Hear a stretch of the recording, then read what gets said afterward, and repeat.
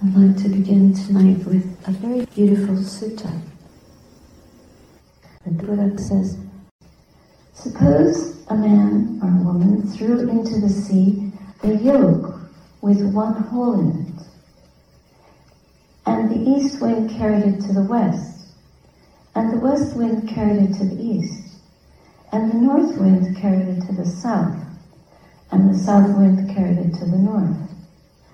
Suppose there were a blind turtle that came up once at the end of each century. What do you think, monks? Would that blind turtle put his neck into that yoke with one hole in it? He might, Venerable Lord, sometime or other, at the end of a long period. Monks, the blind turtle would take less time to put his neck into that yoke with a single hole in it than a fool, once gone to a hell realm, would take to regain the human state. I say, why is that? Because there is no practicing of the Dhamma there. No practicing of what is righteous or what is moral. No doing what is wholesome. No performing merit. There, mutual devouring prevails and the slaughter of the weak. That's from the Majjhima Nikaya, Sutra number 129. Bala Pandita Sutta. Bala is full and Pandita is wise. So this sutta speaks about foolish choices and wise choices. So we really have to consider carefully what we choose to do. That's where our courage comes. We have to be confident enough in the teaching and the meaning of the teaching and where it directs us and how we should embody it, rather than just listening to what tradition says, what the majority says, what legal people condone, what the government ordains. These can lead us astray. But if we have the Dhamma solidly in our hearts and our feet, planted on the path, really well established in our practice, then we can make very wise choices. And we don't have to, certainly we obey like traffic laws, and we obey conventional laws, help keep peace and protect the public, and protect each other, our safety, etc. But the moral laws are foremost. And so is patience. Patience is considered the supreme incinerator of defilements. Isn't that lovely? It's an incinerator. You want to recycle garbage, so you just throw the paper into a fire or scrap wood into your stove. So in the same way, the defilements that arise in the heart can be thrown into the flames. Burn them. Not literally, but through wisdom we can burn up. Through patience we can burn up. Through right effort we can burn up those defilements. Through a moral loyalty, like a devotion to the moral path, to develop our own virtue, we can burn up those defilements. Through loving kindness we can burn up anger. Through compassion and patience we can burn up our impatience and our indifference or our hardness of heart, our coldness, our cruelty. Oh, we're not cruel, are we? But yeah, sometimes we can be cruel to ourselves. In our efforts to cultivate the heart, it is forbearance that allows, ensures continuity. That's from Ajahn Sorrow. So forbearance, patience. If we really want to continue, and this speaks to how patience and how forbearance support the bricks and mortar in our meditation practice. how easy it is for us to evaluate ourselves. Either we think we're doing better than we are, especially if you have a very bright mind and there's a bit of pride, and we get a little glimpse of something that never happened before, and we think, that's it, I'm there. So we have to see the downfall of it. We're not ready to look at the mind. So if we have a lot of pride and think that we know what we're doing, we have to reel back. If you're on a hill and you're trying to go in a high gear, your car will struggle and strain. And the same with your Dhamma vehicle. We could break our spirit and dissipate our energy. We can easily burn out if we do that. And if we're overconfident and we plow ahead thinking this is a breeze, we might hit a wall and then abandon the practice altogether. Can't seem to do it anymore. So we give up. So if you're trying to bring the mind to deeper and deeper places, you have to go gradually. Use reverence. Try to be humble, but also caring and loving towards yourself. That this is something that was taught by a human being, not by a god, not by some supernatural force. A human being, just like all of us are human beings in the human realm. And these instructions, this map of the mind, is meant for our capabilities.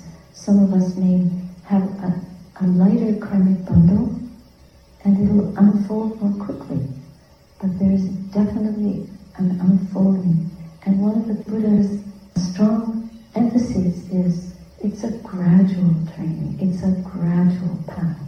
And we need to respect that. However, it's a ladder. You're climbing a ladder.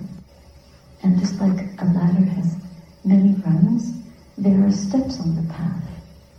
So if you want to assume a meditative posture, mentally, internally, then I will just go over these rungs of the ladder and listen closely. Some of these insights you may have already had, and if you haven't, don't worry. Just so that you know the lay of the land a little bit. I won't go through all of them, but I'll go through some of the basic ones.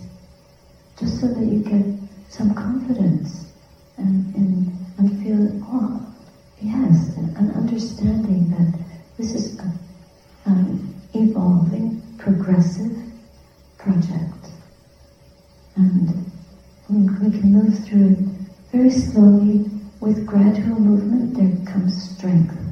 Because if you go up the ladder too quickly and you miss a rung, you might topple the whole thing over. Or you might fall and hurt yourself. Or you might get discouraged and give up. So it's really important to pass through every step with firmness and stability. So starting with the knowledge of the mental and the physical aspects of our experience. Because normally people go about life believing that there's the body and there's the brain that is the engine behind whatever's going on, and the intellect drives and directs us. But in fact, as we've been looking and investigating, we see that this body is made up of many elements, and they are in the sphere of materiality. Earth element, air element, water element, fire element, like that. And then the mental element is something more intuitive. The mind is something that we cannot touch. And as we engage through these sense doors, there's a process that happens. The ear, for example, hears a sound. When the sound happens, like a train passing, that sound touches the ear door, there's contact. And once that contact happens, the result of that contact is hearing consciousness. It's a particular consciousness. And for each of the sense doors, there's a different way of describing a sensation. It's a beautiful sound, tastes, spicy taste. When you see something, you have a visual way of receiving that information, and it becomes that which is seen. It's a sight, it's a form. And a smell is an odor. So the experiences are quite unique at each sense door. But by thinking, we have thoughts, and these are different kinds of objects. They're internal phenomena. They're not physical, they're mental phenomena. So these are experienced at the level of mind. Also, when the mind is aware of a phenomena, whether it's external or internal, that contact with the mentality that creates a consciousness of that object, the ability to see that object. Then mind can affect the physical experience, the body experience, and the body can affect the mental experience. What the body holds can also affect later ways that the body receives impacts based on its previous impact. Like if there's a tight place in the body and it's impacted, then that tightness might be felt even more strongly by a new impact. Like an injury, I have banged my head a few times, so every time I get another bang, the old injury it's exacerbated. The same with, for example, if we've been frightened as a child, then as we go through life, whenever we come to a fearful situation, we might get more triggered than if we hadn't been so frightened as a child. And this is a very important step in our meditation practice. It's the first rung, the primary sign of enlightenment. It's so important. Just knowing that there are these two fields in which we operate. The mental sphere and the physical sphere. And they are so intrinsically connected. And that's important for our spiritual work. Because we wake up to that nuance, that difference.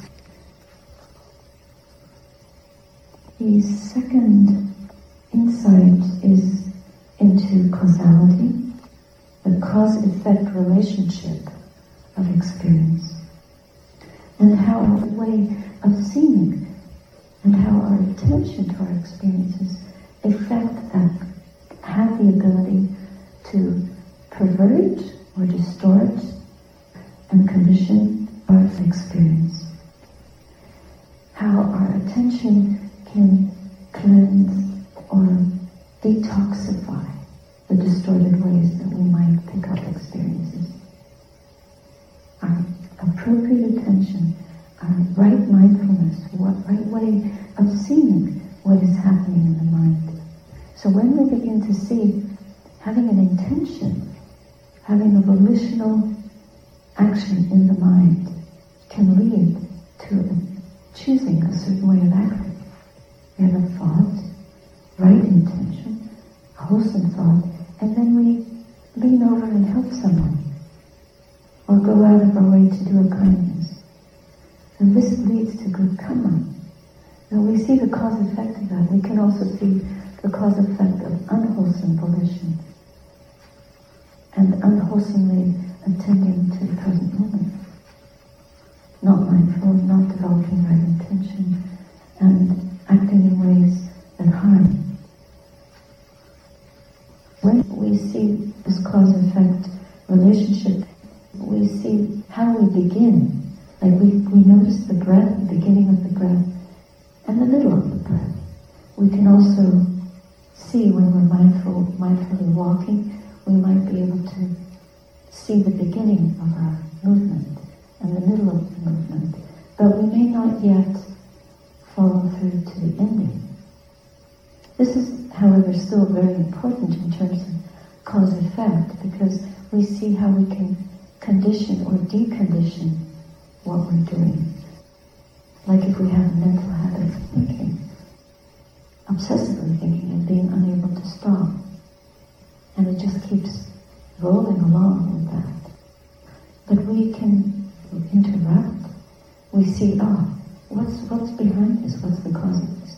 It could be lack of mindfulness of the beginning of that intrusive train of thought.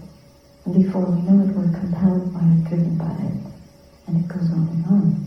But as soon as we become mindful of it, the mind is knowing its own habit. So with greater mindfulness and greater attention and a stronger intention to turn the mind to the body or the breath, or turning the mind to the stillness, it can be a way of disrupting that unwholesome train of thought. The third insight is the knowledge of mastery. And this is a more clear way of seeing. We see the beginning, we also see the middle, and we see the ending. In the second insight, we already started to have a glimpse into impermanence, anicca. But with this third insight, our understanding of anicca is strengthened. And we really begin to see how things arise, they subsist for a while, and then they end. They disappear, they vanish. Then they come back, arising and ceasing, arising and ceasing, arising and ceasing. Like the Doshan yesterday, who asked the Master, this arising and vanishing goes on unceasingly. That is true. That was such an important insight. So we see, when we see the cessation, then the reason this is because it teaches us that we can also experience the cessation of our pain, the cessation of our suffering. So these insights are experienced at the 5 sense doors, but most importantly, they're experienced in the mind, not just through seeing, hearing, smelling, tasting, and touching. Because when you see the breath, for example, you feel the breath arising and ceasing, but what the breath is teaching us is about impermanence. Now we're really going deeply into the Dhamma. When we have insight into suffering, we can penetrate into the emptiness of that. Who is suffering? Like Yantu replied to Roshan, who's vanishing? Who's arising and vanishing is it? Whose is it? Who? To whom does it belong? And that was his awakening. The difference between this Dhamma ladder and a ladder that you're using to climb up to a wall, the difference is that these insights, when you go up a traditional ladder, every step is very different. But in the field of Dhamma, these rungs of the ladder, it's a mystical ladder, kind of like a DNA molecule. It's a spiral. It goes around and around and around. So we're actually going around and around and around and around and around. But we're ascending out of the cloud of not knowing. We're ascending out of the fog. So we keep repeating these insights more and more. But because we're ascending out of our defilements and our delusions, we have more clarity about what we're learning. So this insight into anicca is something that we keep on seeing more and more clearly until we see its profundity its totality. And the same with dukkha and anatta, the same with suffering and the emptiness of this whole process. And where is the person? Who is it that owns all of it? No one. But in these primary and very important, very essential stages, we don't know that yet. We don't really know it. We're just getting little glimpses. But they're primordial, and they're without these steps, without these developmental steps, like a small baby. A small baby can walk, but it can only walk a little bit and it falls down. And so here we're walking, we're approaching the path, we're approaching the stream, but we can't go in it yet. We're not fully on the path. We still have a lot to learn. But these are the rudiments of our practice. And the repetition of them, that's why it's so important for us to practice. That's why it's called practice, because it's training. We keep training how to see this, how to understand it, understanding it more. Just like a medical doctor, like a baby, has to train to walk. Then it learns to walk more and more. First it has to hold on. Holds the hand and it holds onto a table. Then pretty soon she's on her way. Walking down the highway. Walking across the continent. That's how far you can walk. You can walk so far. We can walk all the way to Nibbana. Well, it's not a place, but just using that metaphor. The fourth insight is a more clear understanding of this arising and ceasing. Now, everything that arises in consciousness, every phenomenon that comes into our mind door, is seen through this arising and ceasing.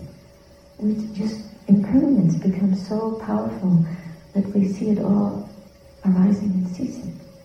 And it's the knowing of that, and the knowledge of that is so primary, so in the forefront, that it brings us a lot of joy.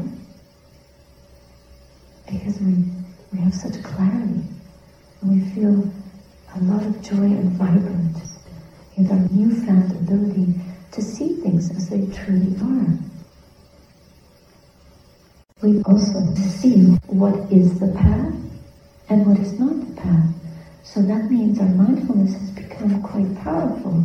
And if defilements, if there's distraction, if there's unwholesome thought or any thought coming in the mind, we can quickly divert it, drop it, abandon it, easily, effortlessly, and come back to the practice, come back into the insight of this arising and ceasing of phenomena in consciousness. And we're less concerned with, less able to be caught up with the physical dimension of our experience, because the mental dimension has become so joyous, so bright. And we're not judging in this experience. We're not thinking, I'm so good, I'm so good. Nothing like that is coming. So it's a very pure knowing. And according to Silent Pandita, I think this is the Burmese way of seeing it, but this stage, which is called Udayataya Jnana, it actually means the knowledge of arising and ceasing, is considered a baby Satipanna. When you realize this state, you're guaranteed to become a Satipanna, or to reach stream entry, even in this lifetime. And so that's a great encouragement. But there is still more work to do. There's lots more work to do. So we shouldn't get all puffed up. And you might also be thinking that you've seen this arising and vanishing, but you haven't. You may have seen a little bit. And of course, because we're so eager to, yeah, I can do it, we're over eager to achieve. We're overachievers, and we're over eager to be told, or to know that we've made it, we've succeeded. But we have to be very careful in this practice and not go that way. Not jump to conclusions. And come back to the modest way of seeing uncertain. It's uncertain. And there's no grades, there's no diplomas, there's no stars, there's no stripes, there's no special reward except the practice itself. And the truth. We want to know the truth of where we are. We don't want someone to say, oh yeah, you're doing really well, and mislead us, deceive us, because when we continue the practice, we'll just eventually fall off the ladder because we've not truly established the foundation. And that would be a disservice. By the way, in this particular stage, our faith will become very rich, enriched, ennobled. And this is an important quality, to be able to trust, be confident that we can do this, and to see, wow, this is what a gift.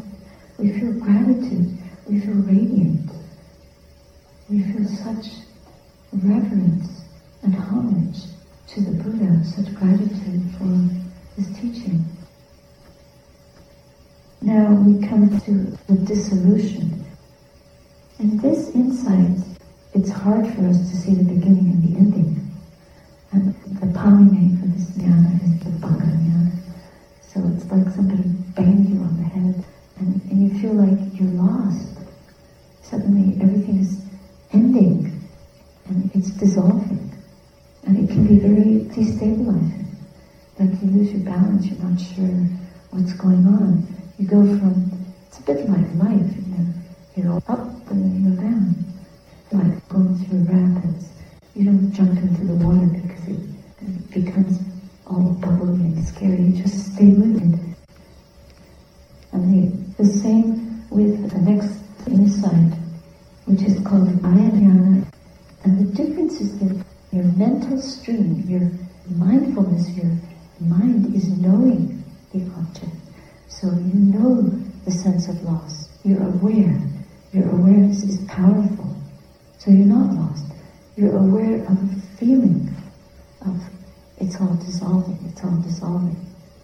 You're not dissolving with it. And mindfulness and awareness are not dissolving with the object. So we're not identified with the process, we're observing it and learning. And so it is with the fear. The Bhaya is the knowledge of fear. So we suddenly become aware of these fearful things. So with such fearful aspects of these phenomena. This is really very important because we have an existential anxiety. Like, what is this? What am I doing? What? We can ask this. And we have an incredibly new and deeper insight into the emptiness of everything. Just everything is empty. This is a very important insight. Because the insight into the real emptiness, that there's no self, and we experience that. When you experience it for yourselves, then you'll know it's true, there's no self. But you just have to go slowly up the ladder and eventually come to this ourselves. Because we've always believed this is me, this body. Then when you don't even, there's no feeling of the body. There's just a mental stream and we're studying the mind. And we see that there's no one in there. There's no self in the mental stream either. So then we become very panicky and scared. But at least we have the knowledge how fearful it can be to someone. It's like somebody takes you and turns you upside down. And where do you stand? And we have an insight into how this whole experience of life is just nothing but appearances. Everything arising and vanishing. There's no joy in seeing it because we feel like we've been fooled. And that's quite frightening. Like, now we're beginning to see things exactly as they are. Even in the Udayana Jnana, we were seeing things exactly as they are, but we didn't know the extent of it because there's such a freedom in being able to see that. So at first we get the joy of that freedom. Now we see the consequences of it. Like, okay, what do I do with this knowledge? And so it gets deeper and deeper. And we realize that we're not in control of anything. Nothing. Not our life, not our bodies, not even the mind. It's just spewing out this phenomenon that are arising and ceasing. So we no longer believe in them and take refuge in them. That's very important. But when we think about our life, it feels, we can even get very sad in this state. And then, from this comes a very important insight. All of these insights are important. The adinava jnana, knowledge of the disadvantages of all these phenomena. If we can't control anything, and it's all just arising and ceasing and ending, then there's no pleasure to be had. So we see the disadvantages of the world that is always trying to gratify us at the five sense doors of the mind. And we have a stronger and stronger experience of the anicca, the dukkha, and the anatta. These three characteristics, which now everything is kind of tattooed with that. Every single experience in the world becomes impermanent, unsatisfactory, and empty of any self. So you might start to question, well, why am I doing the job that I'm doing? And why am I studying for this PhD? And why do I go to parties? Why do I watch movies? It really, our question about how we're living our life begin to arise. We start to see the danger of some of our choices and the disadvantages. And we begin to contemplate that. And then, as we have more and more knowledge of that, we begin to feel disenchantment with the world. This disenchantment, weariness, a sense of, I have to make choices, a sense of change. This is a big change. Just like everything is changing, our heart is being opened to a very profound truth. And we want to align ourselves with that. So we feel a real weariness towards worldly things. And this is actually an important point from which, if we get to this point, we should not despair. Because it is from this kind of weariness with the world that our energy can rise more quickly and more freely towards Nibbana. Because we're really renouncing the world. And now we start to be uncertain about our ability. This is muchitu kamyata jnana. It's so overwhelming. This new knowledge is so shattering that we go through a little dip. Some people get scared. They actually feel like they can't practice anymore. It's too frightening because we've spent how many years committed to a certain way of being, and suddenly it's turned on its head and we have all this insight into how things really are. And we're not sure how to put it all back together. So let me shut the door because it's like you've opened a Pandora's box. It's too frightening, so you just shut it.